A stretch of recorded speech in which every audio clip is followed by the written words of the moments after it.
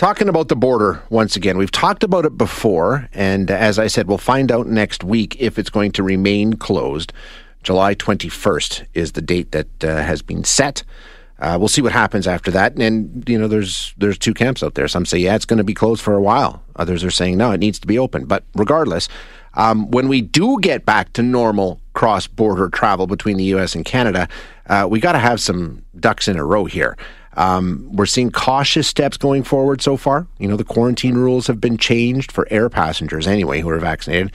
But that has certainly not alleviated the pressure from both sides to get things back to normal the way they were before all of this as quickly as possible. So when it happens, our next guest says, you know, we need to be ready, or it could be an absolutely chaotic situation. And those long lines that we've all experienced at border crossings will just be pleasant memories of better days. It could be a real situation. So let's find out why. We're going to chat now with David Jacobson, who was the U.S. ambassador to Canada from 2009 to 2013 and is now vice chair of the BMO Financial Group. David, thank you so much for joining us. I really appreciate your time. It's my pleasure, and I appreciate your reference to the long lines as the good old days. Yeah, unfortunately, that may be reality, right? I mean, we just can't overstate how important it is, though, that when that border reopens, a proper plan is in place to handle the return of traffic, right? Well, it's got to be, first of all, the decision has to be made based on medical advice and scientific advice as to the when. But the how is a different story. And it has to be done safely, it has to be done efficiently, and perhaps most importantly, it has to be done with a minimum amount of confusion. Because, if the rules are chaotic, people aren't going to know what to do, and they're going to stay home. So when we take a look at that, you're right, the confusion can't be there. There needs to be a streamlined, foolproof system that is in place. There sort of is. I mean, I'm thinking about Nexus cards, right? Something like that where, you know, the key component, I know in reading your piece, was you can't be doing this at the border. This has to be done ahead of time with just a quick verification at the border, right? Right. I think that there are two things that the governments on both sides of the border, and I mean both sides of the border, have to take into account. The first one is consistency. That if there are, you don't have to be a genius to understand that if somebody crosses the border in one direction, in all likelihood they're going to cross it back in the other direction. And if the rules are different, going north and going south, all bets are off. It's going to be a mess. So number one is consistency. But number two is, to your point, Shay, and this is like Nexus, that, and back in the, as I always think about it, the good old days when I was the ambassador, in 2011, we entered into something between the United States and Canada called Beyond the Border. Right. And it was for people and for goods, and it expanded pre-clearance for people and goods. And the premise of the whole thing was that the border is the worst place to make decisions about whether people can cross, or goods for that matter.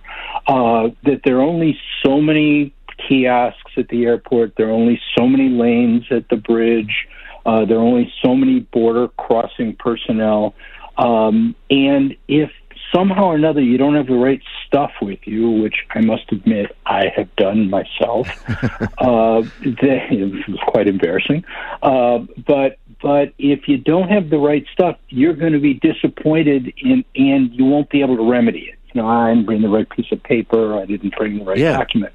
And so this has got to be done ahead of time. And that yes, we do have Nexus. Nexus itself does not include those things which you would need in order to get COVID pre-clearance. Sure. But it should not be all that hard to add, whether it's to Nexus or something else. And Canada has a kind of a running start here with the Arrive Can application that they've been using or started to use to deal with the quarantine issue. But it could easily be adapted to what we're talking about here. One of the problems is there isn't an analogous thing on the U.S. side. And so one of the things, again, going back to my consistency point, one of the things that the governments on both sides need to do is work together so that the rules are as close to the same. Maybe they don't have to be perfectly the same, although that'd be nice, but as close to the same as they possibly can, so that this thing will move efficiently.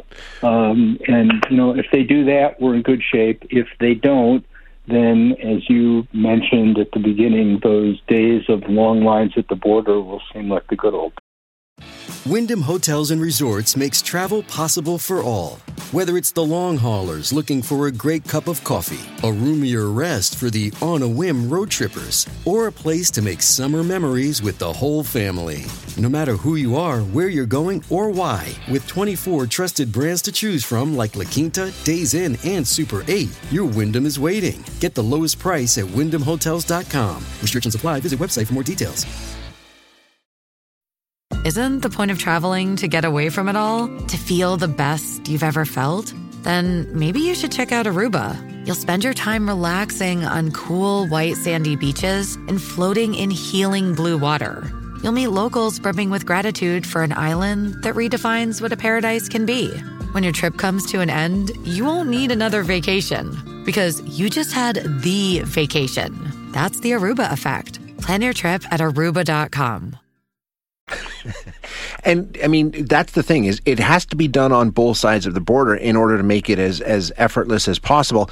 And as you say, we've done it before. Are they working on it? I mean, obviously they recognize the importance of this, don't they? Or am I being too optimistic here? No, you're not being optimistic. Everybody understands the importance of this. Everybody understands it. And one of the things that, the immediate question is the when. Yeah. I do believe that those decisions are going to be made on both sides, not based on a calendar and not based on polls and not based on politics, but based on science.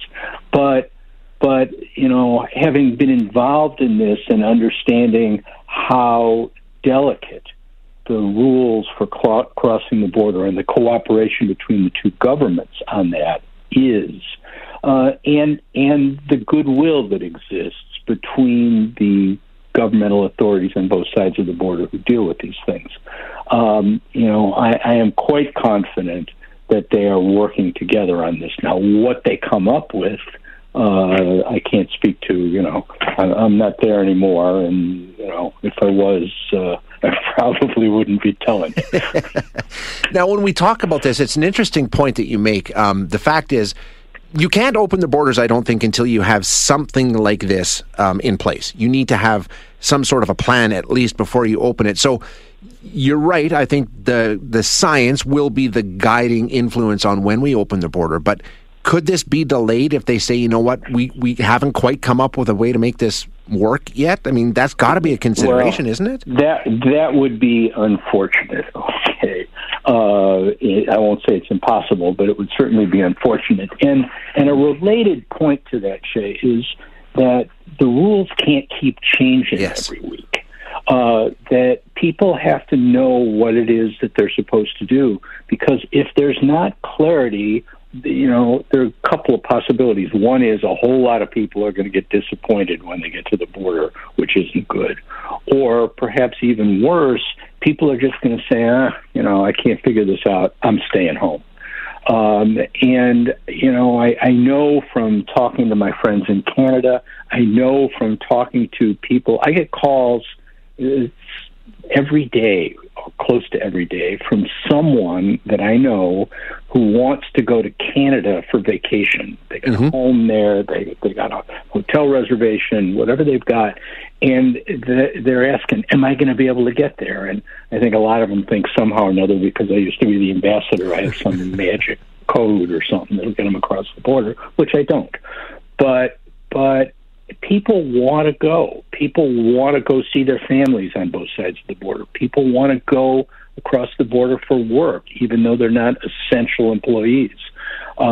People want to go on vacations. And if they don't know what they need to do to get across the border, or worse yet, to get back, they're not going to go. And that would be bad. So we got to have a set of rules. The rules have to be clear. Hopefully they're consistent on both sides of the border, and hopefully they involve some sort of an online process whether it's an app or you go online or something, so that you're told before you get there, you're okay. And maybe better yet, you can go into an express lane so that you kind of whiz through, and all those CBSA and CBP guards on both sides of the border, they can spend the time not with you and me because we've dealt with what we need to do ahead of time, but with the people who haven't. So it's better for everybody. Again, you're talking about the Trusted Traveler Program. I know you're a busy guy, and I got one more before I let you get out of here. As somebody who was involved with the Beyond the Border program and in these negotiations and these discussions, I think a lot of us have this opinion that, hey, Joe Biden and Justin Trudeau get along. Everybody's friendly. This should be really easy. Everybody understands the importance. Let's just do it. I imagine there's a lot of other discussions, and there's some negotiating that goes on. What's it like in working with a cross-border policy like this? Well, let me say a couple things. First of all, your premise that Justin Trudeau and Joe Biden get along well, I can speak from personal experience in this. They like each other. They respect each other.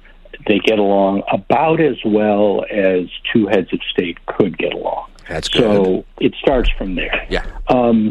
Unfortunately, the nuts and bolts of these things don't get negotiated by the Prime Minister and the President.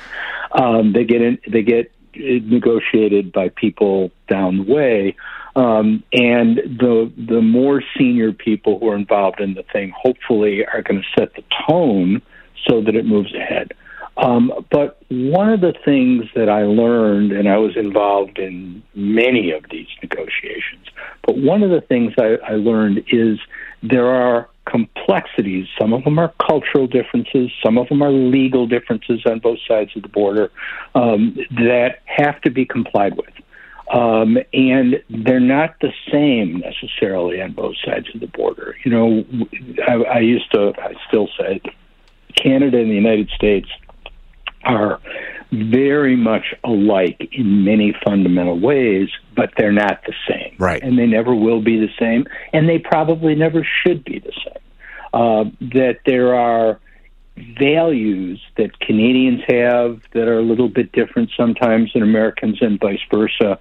There's certainly a cultural and a legal history that are different.